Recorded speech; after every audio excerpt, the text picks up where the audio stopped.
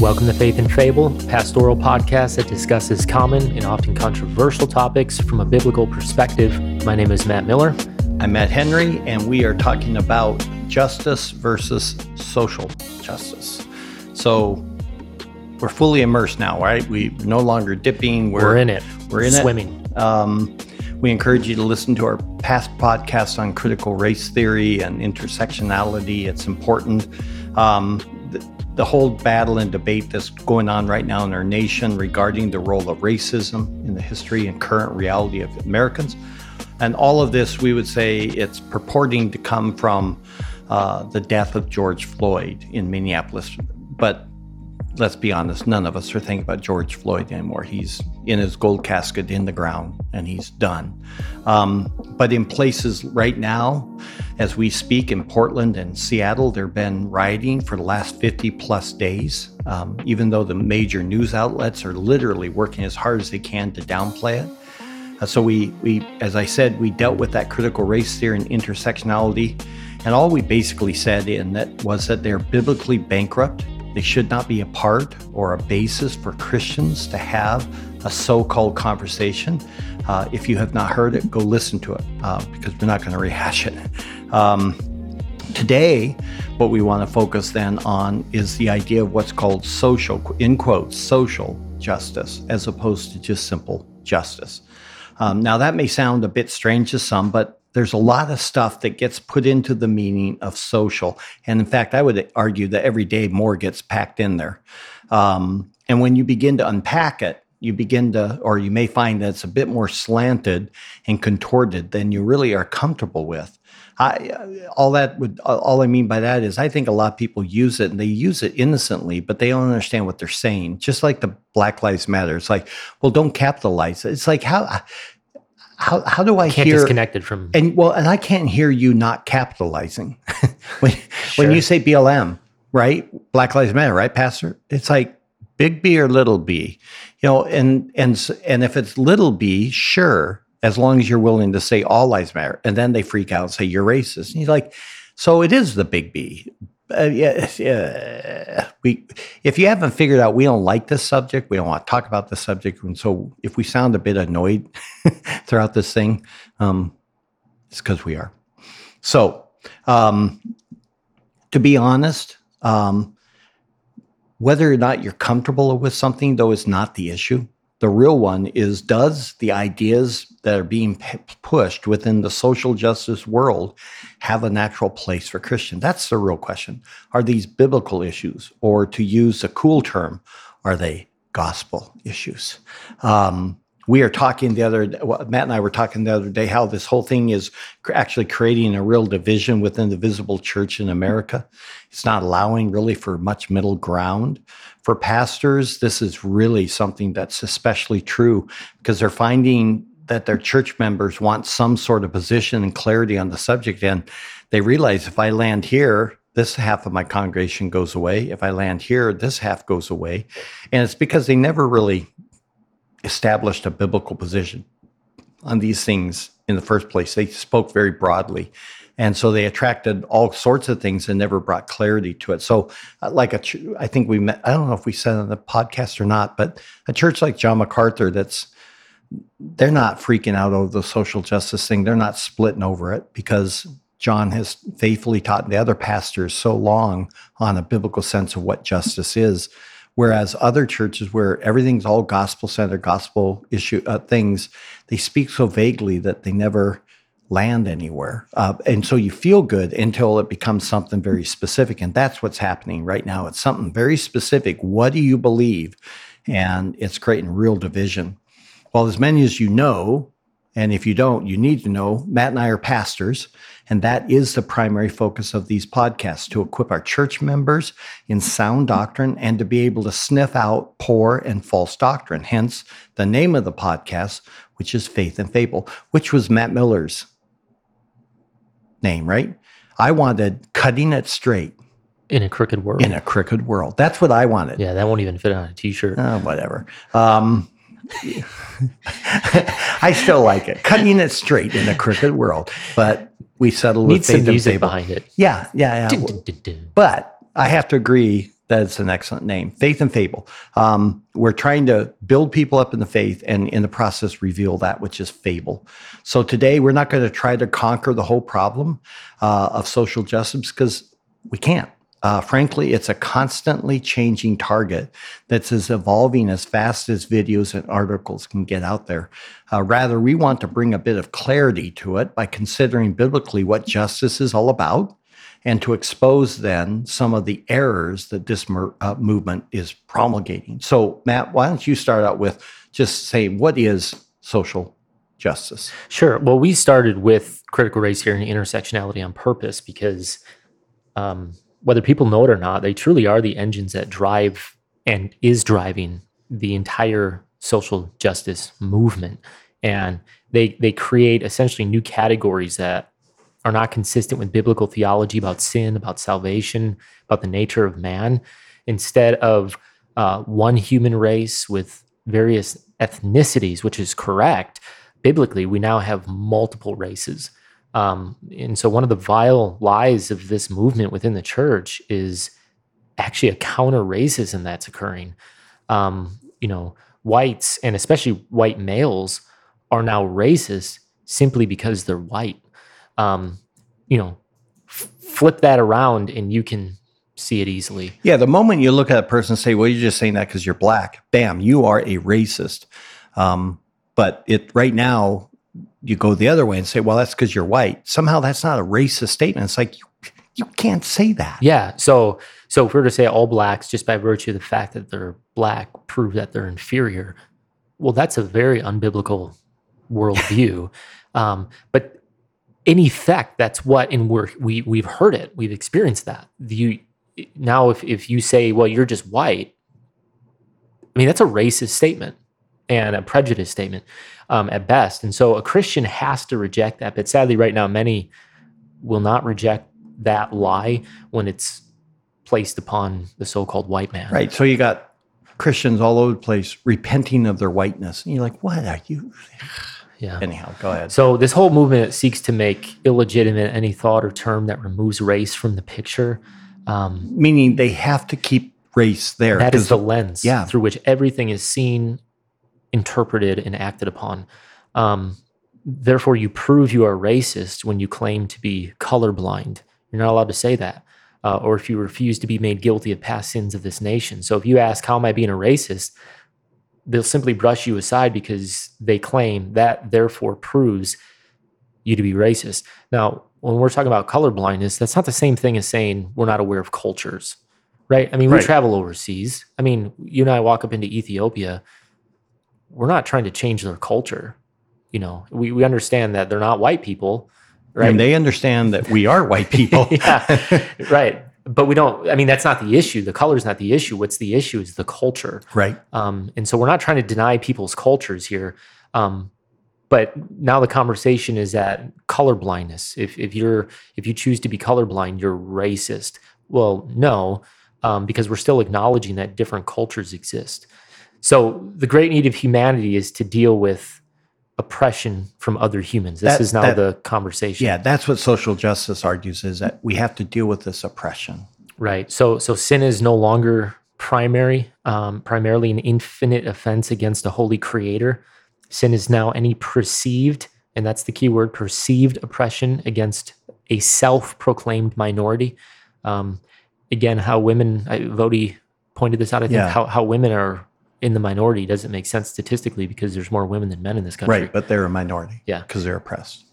Right, self-proclaimed. So the argument shifts from a creator to creature relationship to now a human to human relationship.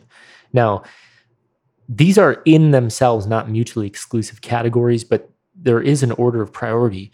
You're to love God with all of your heart.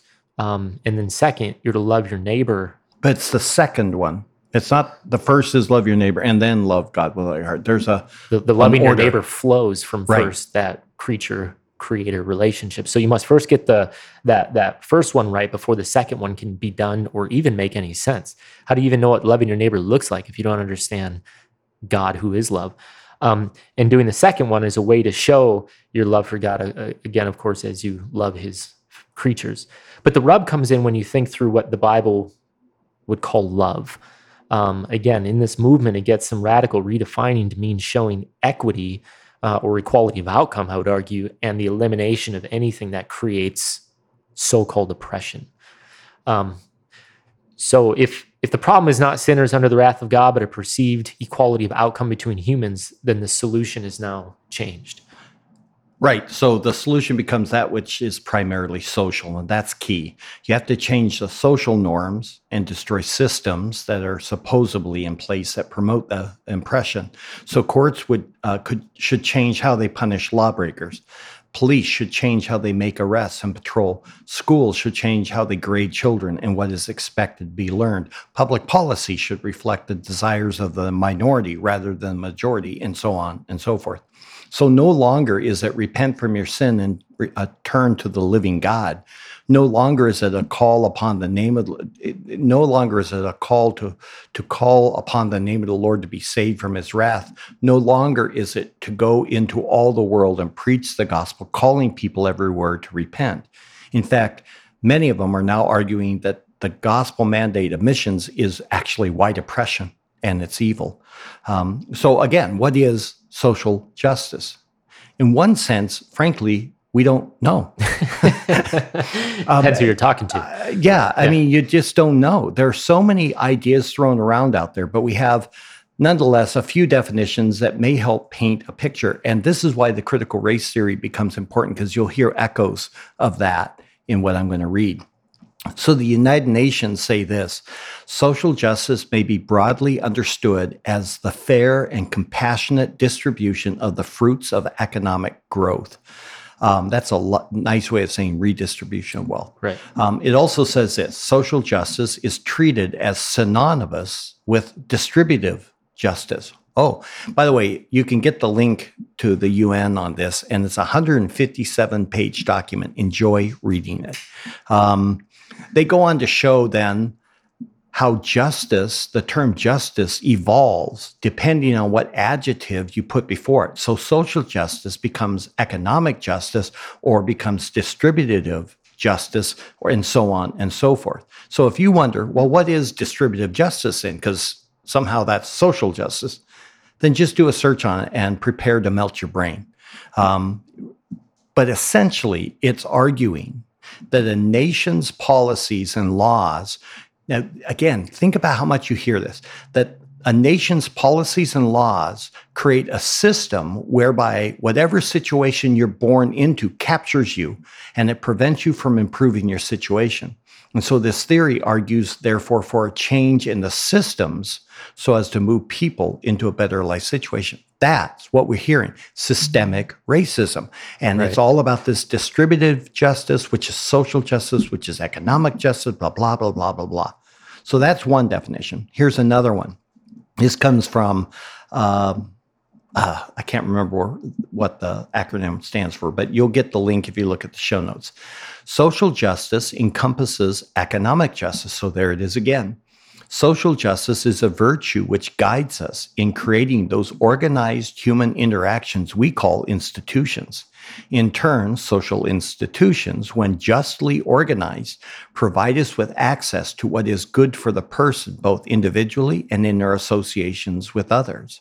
Social justice also imposes on each of us a personal responsibility to work with others to design and continually perfect our institutions as tools for personal and social development. Now, I challenge you to figure out what that really is saying. But one thing you'll notice that there is no definition of what just is or what is good, because we've divorced ourselves with the social justice movement is divorced from the Word of God and with that which is true. So here's another one. Social justice is the equal access to wealth, opportunities, and privileges within a society. So really, if after all the reading, if you'll do it, once you strip it down, social justice becomes a framework in which Marxism can finally be realized, but not by calling it Marxism. So they'll say, no, we're about social justice. We're not Marxists. It's like, no, if you do enough reading, you realize all the roots go back into Marxism and that whole economic theory of redistribution of wealth and power. So with that, now, what is a biblical sense of justice? Because that is, in a nutshell, essentially that vague target called social justice that every Christian ought to be about, according to Jamar Tisby. Yeah, and it's a moving target. So yeah, what is biblical justice? Well, first we'd say biblical justice does not necessarily equal social justice. So as we briefly showed already, social justice is primarily interested in the distribution of wealth and opportunities for personal advancement for those who are, considered underprivileged or marginalized, and breaking down those unspoken but very present privileges given to one group of people. So real quickly, an example of that would be with the immigration thing. You come into the country illegal. Should you be kicked out of the country? I would say yes, you're not in the country the right way. But in social justice movement, no, we should grant them all the rights and privileges of what we as citizens who are born with those privileges. And I don't care what color you are. If you're born in America, you are granted incredible privileges under the Constitution, right? An illegal immigrant does not have those, but we are bending over backwards to say, yes, they should get those things. And the mess is before us as a result. Yeah. And well, built into that idea, there's a belief that everyone must have equal rights and access to social, political, and economic opportunities. Now, not merely the freedom to pursue those things, but actually to possess those things. That's an important distinction. Yeah. Now, even if you want to argue that that is an American value, we would say fine. But for the Christian, at least, that does not necessarily follow that that is a biblical value. And again, if you're going to have a biblical worldview, you have to develop these things from the scriptures. So there's a lot of assumptions at work in statements like these where we simply presume that systems of equality are somehow true biblical justice. Also understand that this is a definition, as we've been saying, it's very hard to pin down because it does change for the purpose of suiting each unique situation. In fact, some of this, this concept of equality of opportunity and outcome, we would say it's egalitarianism, plain and simple. In other words, equality is what equals justice in this conception. But we would say that is not correct or true from a biblical perspective. Remember, there's not even equality within the Trinitarian Godhead. Economically. Correct. Not ontologically. Yeah. So all three persons are equally God. We acknowledge that. Just as we could say that all people are equal image bearers of God, but not all three members of the Trinity share an equality of roles or function. And so if we're going to presume that equality is what equals justice, then we have to conclude that there's actually injustice within the Godhead, which would be a statement that is heretical. Yeah. Was it unjust that Jesus had to die and not the Father? Right. Somebody had to go on the cross. Why didn't the Spirit take on flesh? Yeah, right. yeah. Well, clearly the Son's the oppressed member of the Trinity. Well, we all know that's folly and that's vile, but that's exactly what we're saying. They had unique functions or roles, and they're not necessarily equal in that. They're equally God. So they're ontologically, their being or essence is still the same, but their roles and functions are different. Yeah, the Father doesn't obey the Son. Never. And nor the Spirit, but the Son obeys the Father. Right. So he wasn't oppressed because he came to do the will of the Father and only the will of the Father. That was his function, and it was right and good. In fact, our salvation depends on him subjecting himself to what social justice would call an oppressive action by the Father. Right. Yeah. And so the term also understand the term justice, it's not just an empty vessel to be filled with whatever we want it to mean. One of the greatest fallacies in biblical studies is something known as the lexical fallacy. So you do a word study and you look up the term and you find the root meaning, and you assume it is the meaning in every use, in every instance that it appears in the Bible. Yeah. That's just not how language works. No. Or you do the opposite and assume that all the possible meanings are present in every or in any given instance. It's just not how language works. At all. Yeah. If you want a more scholarly review on that, you can read an article by Dr. Wallace. You know who he is? Daniel Wallace? Yeah. Yeah, of course. Yeah. Incredible New Testament scholar out of Dallas. Right. He wrote the thing on syntax. Yeah. The big honking thick thing. Yeah. You know, you got to be a scholar when you can write a whole tome on syntax. Ooh. Yeah. Anyway, we'll put that link in the show notes for you. So justice is a term that carries various meanings in the Bible, and in the context always in which it is written helps bring out, it clarifies and defines what that means. And so what we're going to try and show here is that the biblical term or idea for justice is one that centers around doing what is proper and right and fair. Again, the Bible does not use the term equality in the manner that our culture is currently trying to define it. We see social justice movement confusing equity or fairness with equality. But again, equity and fairness does not mean equality, and we're going to show that. So, okay, so we're to function with equity and fairness, even if the system does not actually produce equal outcomes. Right. Yeah, there can be justice without equality of outcome. Right, and it's okay. In fact, it's very important to note that when in the Old Testament, that people suffered setbacks and poverty. That was just part of it, just like they do today. People were in vulnerable positions, such as being widows. But never is it seen somehow as being unjust because they're in that state. Nor was it required that the rest of Israel had to fix it for them. They had to leave the corners of their fields untouched.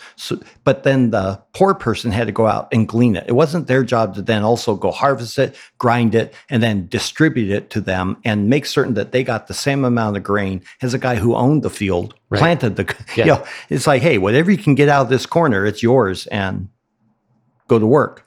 But never is it that equal idea. The law said that they are to be treated justly. That is, they are to be cared for and not taken advantage of, but nor were they to be shown preference either.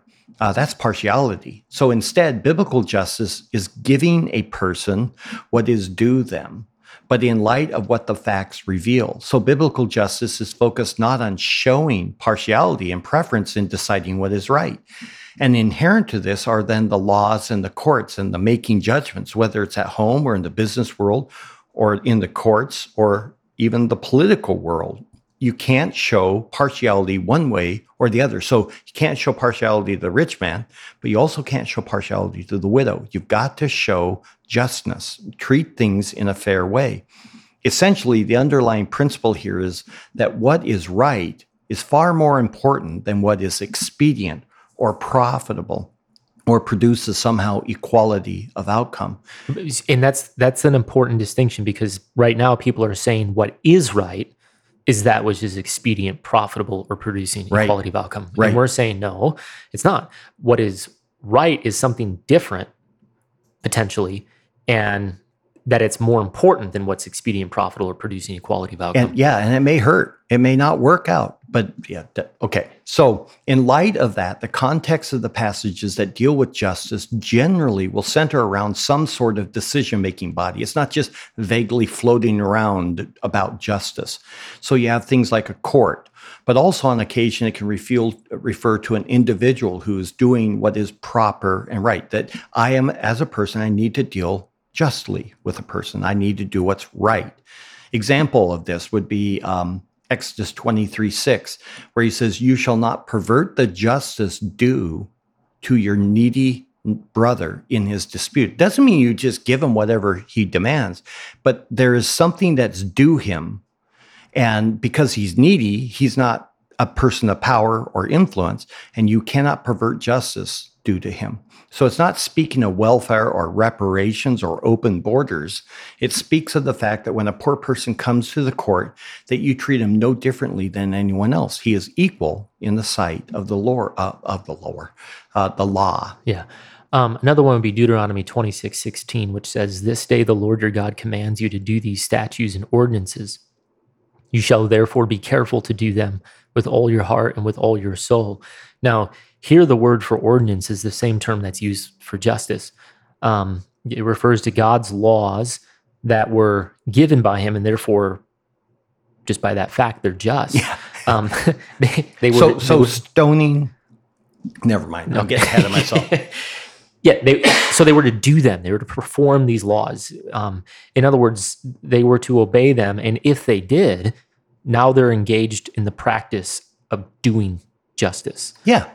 Yeah. Another one would be Micah 6:8. Oh, that one. Yeah, this is one that's being used a lot too. It says, "He has told you, O man, what is good, and what does the Lord require of you but to do justice, to love kindness, and to walk humbly with your God." Now, we see this and we think all sorts of things, but again, it's a passage that's speaking to Israel, which, let us remind you, is an explicitly covenantal community under Mosaic law. And so it's speaking to a people who had the law of God, again, those objective things that were handed down to them. And that's very important to keep in mind. That the nation was living in rebellion to the ways of the covenant they had through Moses. And this was a covenant that included very specific laws. So in that sense, then, to do justice is to just simply go back and become obedient to those particular and explicit laws of Moses. And again, as you did that, you were treating people fairly, you were doing justice. Additionally, not one of them had to wonder what it meant to do justice. It simply meant to go back and obey what God had already told them that they were to do. 613 commands in Mosaic law. To perform those 613 commands, again, we'll say it, is to do justice in this context. Remember, they were living in a theocratic nation in which justice had been objectively determined for them.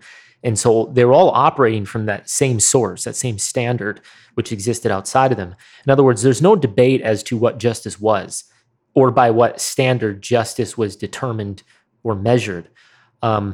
And this is why it's difficult for us now to use these Old Testament passages. We don't live under the Old Covenant in a theocratic nation where everyone's operating from that same objective source or principles. All right. So what would some modern day application of what we have said be so far? Well, the principle is that we should not be making laws that benefit one group of people over another. That's what it means. Right. This is where things get a little adventurous, though, because we certainly have seen this partiality in our history. In fact, we would argue that a shameful part of our history was that separate but equal doctrine in the past that basically established that if you had a nice school for the whites, but a poorly made and maintained school for the blacks, that it was fine. You can have nice water fountains for the whites, and the ones for blacks are for the ones out back. This sort of law, for example, is a direct opposite of what a biblically just law would look like, because you're saying we show preference to this person and not this person. But let's flip that around and think about some of the things you're hearing people talk about now. How about hiring quotas? In fact, I was just listening to Seattle. They were realizing if they reduce their budget the way they're going to have to let go a lot of police officers. The problem is a lot of the police officers who have been most recently hired are minorities. And so then it was brought up that, look, if we do that, then the people who were most recently hired as police officers have to be terminated. And so then some city councilwoman said, well, no, what we'll do is base it upon their ethnicity. If they're whites, we can fire them. And if they're a minority, we can keep them. Well, that's illegal, first of all, but it's also this same partiality of, no, you can't do it. So hiring quotas. How about affirmative action and such? If partiality for one people group is wrong, then what do we do about these kinds of laws? And before we jump to the conclusion that this is different because we're trying to make up for lost ground, where in the Bible does it ever make it right to be partial over one group for the other? Now, this is just one example of how the idea of injustice can change in our eyes depending on how we describe it and place it in a very different situation. If it is unjust to require different ethnic groups to drink or eat in different places, then it is also unjust to require different standards and benefits to different ethnic groups. It's that simple, really. The standard of justice does not change simply because there's a history of injustice. Yeah, we'd also say that biblical justice is bound up in God, which is unlike social justice. We'd say biblical justice always begins and ends with God alone. And so this has various components, but what's most important to know, what is most important is to know that God deals with people justly. Always. Yeah. There's not a time where he just wakes up like he slumbers, and is like, yeah, I'm going to mess him over. Yeah, he doesn't. It's always just. Right. And we'll say that that's good, right? But if you're not found to be doing what's right and good in the sight of God, then what you're going to do is you'll face justice. And so at the present time, this justice of God is, it's via his ordained points of authority, government, parents, employers, the elders of a church can even be an example of that, and their specific spheres. But what is most important to understand is that it looks to the end of all time when all of humanity will be judged. So Psalm 1 verse 5 says, "Therefore the wicked will not stand in the judgment, nor sinners in the assembly of the righteous." So on the day of judgment, the wicked will not stand before God. No matter how oppressed they claim to Right. be. Yeah, the wicked are always those who break God's law. And so they'll face his justice. Colossians 4:1 is another one. It says, "Masters, grant to your slaves justice and fairness, knowing that you too have a master in heaven." Now, with this one, it's worth noting that slavery in this passage by Paul was not condemned here, nor was it approved, but it wasn't condemned. It simply addresses how a master is to be if he is a Christian. But the implication, nevertheless, is that you can, in some way, and think about this, have a master-slave relationship and still have justice and fairness. I think that's one that some people, they're going to struggle to understand or wrestle with even. Yeah. Because it defies our senses. But that's what he says. Yeah. He's not saying deal with them justly, so make them no longer slaves. He's like, just when you deal with your slave, they're still your slave, but do it in justice. So that's a mind-blowing moment if people can just you can have chew on true that. equity in a slave-master relationship. So here's a system, the slave-master relationship. That's a system with unequal outcomes, where one has a greater advantage, and yet God's only concern through the apostle is that a person functions properly within that system. In other words, it has nothing to do with changing the system, or as you said, making that slave-master relationship go away. It has nothing to do with changing the system itself under the presumption that equality of outcome is what is just, but rather what is just is how a person lives well in that system. In other words, right is always right and wrong is always wrong. But the key point for our purposes in that passage is to notice how the basis of the command is that the master also has an ultimate master who will bring justice upon him in light of how he deals with his slaves. And again, this is done in the final judgment. In fact, I think of James 5. I remember preaching that when I first came here as pastor, and I finally told most of my congregation were blue-collar workers, and I said, we're finally going to have a sermon that does not directly speak to you. And I'm like, so relax. And it was, weep and howl, you who are rich. And basically the wages of your workers are crying out because they had robbed them. It wasn't say, okay, see that Marxism would say, that's the bourgeois and the proletariat. We need to rise up and rebel. That's not the point. It's they're rich. That's not bad.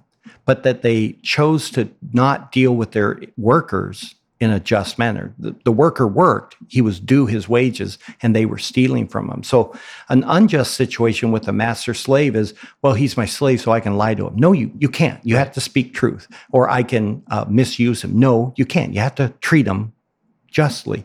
But that doesn't change the relationship or the system. It just simply says within that system, there's still that which is, like you just said, always right. It's always right to speak truth. It's always right to show kindness. It's always right to give them what is due them. And that's important. And so from there, all you got to do is go into thinking about really what biblical justice is about. And it's frightening. It really is frightening when you understand it in light of God, because without the death and resurrection of Jesus, no person has hope. We're all guilty, and we all will find that true justice at the hands of our rightfully angry God. And hell is that final place where justice is found. So because God is just and can only and ever do what is right, he must punish evildoers. So many are arguing and protesting right now for justice, but those same people protesting for justice will find on that final day of judgment that justice will be served by the true judge, and they will be found guilty of the highest of crimes, and they shall suffer eternal consequences. That's what makes, when you start saying, we want justice, dude, you don't want justice, you want grace. You don't want justice because you are now in the realm of God's wrath. You're not going to make it. And it's very, very problematic. So let me ask you this, Matt. Why then should Christians reject it? Yeah. Well, first, we'd say that the whole movement shifts authority for the Christian away from the Bible. That's a big one. Yeah, and very foundational. Once you buy into the social justice movement, then all of the non-biblical and even, we would say, overtly unbiblical arguments become yours to obey. So you have to push for reparations as a way to repent and redistribute wealth. You need to step down from your privileged position to give it to one of those in the oppressed categories. You need to help dismantle the so-called systems of racism within the society, whether that's in politics, education, or even the church. No longer can you simply ask, what does the Bible say about this issue? And why can't you ask that? Because you've abandoned that sole final authority in your life, which is the Word of God alone. This is why so many of the books we read, there's little in them by way of Bible exposition. Even the, quote, Christian ones that are arguing for what's just. How often are they dealing with the text in any significant manner? I went through all the books that we're reading, and I was just skimming through them again to look at the various ways they would use the text. And it was amazing how long the book would go without any reference to a passage. And if it was used anecdotally. It was just kind of thrown in there rather than let's now deal with the text and let's, expound on it. Yeah. And so now we would say it's the words of MLK or W.E.B. Du Bois or Karl Marx or whomever becomes the authority. That's your new authority. That's your new canon, if you will.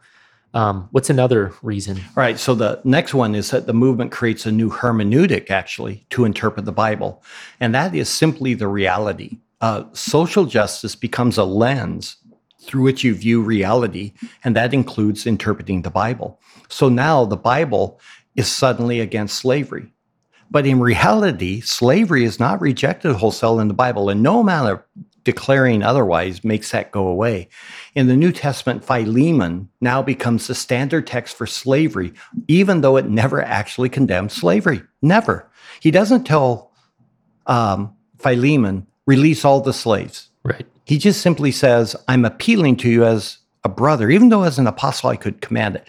I'm appealing to you as a brother to release him, just him, unless what's his name? Onesimus, had only one slave, and it was Philemon, but we suspect he had others. So when you look at the rest of the New Testament, you will actually see overt commands, and they're not ones condemning slavery, but rather living differently within the categories of slave and master. So Jesus now becomes an immigrant in this new interpretation. Jesus now is an immigrant, an illegal immigrant even, who is oppressed by those in power and ultimately killed. And all of that is simply a hermeneutic that is new. And you're now, what it really is it's not that new. It's liberation theology rehashed. Right. It was born out of South America and the whole Marxist takeovers of so many of those nations. And it was a Christianized form of Marxism and rising up against the the oppressive powers. But it's a hermeneutic, beloved. And at first it sounds so good, but once you buy into it, it begins to color everything you read in the Bible because it's now the lens through which you interpret. Absolutely. Yeah. Third, we'd also say this movement downplays the injustice of sinners living without a fear of God. The Bible is refreshingly objective when looking at humanity. So before the justice of God, we're all guilty and we're all worthy of his eternal wrath. It's that simple. So our cultural position and experiences change nothing really in terms of our position with God. So when considered, fancy term, ontologically, we're all image bearers of the Creator. We're all equal in that way. When considered in light of the gospel, we're all forgiven. We're all children of God, and we're all one in Christ. When considered in worship, we all come to the same Lord's Supper. We all drink of that same cup and eat of that same bread. But the social justice world makes this to mean little or nothing. Christians who buy into social justice turn all of this on its ear. Really, that's what they do. It seeks to focus on external differences of people rather than those radical, that radical sameness that's found in being in Christ. Really, it's a sick form of partiality. Yep, it is. And then we'd also say forth that the movement denies the reality of a new relationship and position that's found in Christ. So this is kind of building off of the last one. So Colossians 3 talks about how all who come to Christ have laid aside the old man, and you have to go back to anthropology on that one, the old man, Adam, and you've now taken up the new man that is Christ. So now you're in Christ. And so what Paul is saying in that, though, is, so we now take on a new identity. It's not my race. It's not my social position. It's not my gender. It's none of those things. I now take my new identity, and that identity is in Christ. And so what happens then once you take on that true identity of being in Christ? He says, therefore, do not lie to one another in verse 9, since you have laid aside the old man with its evil practices and have put on the new man who is being renewed to a true knowledge according to the image of the one who created him, a renewal in which there is no distinction between the Greek and Jew, circumcised and uncircumcised, barbarian, Scythian, slave, and free man. But Christ is all and in all. The problem is the Christian social justice movement can not survive when Christians simply live in a biblical view of one another. In Christ, primarily because the whole social justice movement is about distinctions and about races and about categories. The Bible just says one: are you in Christ or not? Yeah. If you're not, then you will be the object of his judicial wrath. And if you're in Christ, then that's all that matters. Yeah. And when you say the Bible makes us all one in Christ, that doesn't deny those unique cultural expressions of the church. So like, I know you love it too when we go and listen to them sing in Ethiopia. Yeah. That's one of the highlights, right? I mean, the way that they do it is it's beautiful, really. But we would never do that here. You want to really hear good Cameroonians. Oh my goodness. They can do a singing like makes you just feel extremely white. Yeah. You're like, oh, I wish I could sing like they can sing. They sing with the fullness of their being. It's humbling. So we're not denying those cultural expressions. We're not trying to flatten things in that sense. But in terms of your ultimate identity, we are one in Christ. We'd also say this movement makes, and this is what's insidious about it really, it makes any forgiveness of sin essentially impossible. Yep. In the push for generational guilt of the white person, there's no way that you can really and truly be forgiven. So you are told you are guilty because you stand in the systems of racism built by your racist forefathers. So it doesn't matter what you might do specifically or even individually because you benefit from these systems of oppression for which you are guilty. So an example of this would be in the book Divided by Faith by Michael O. Emerson.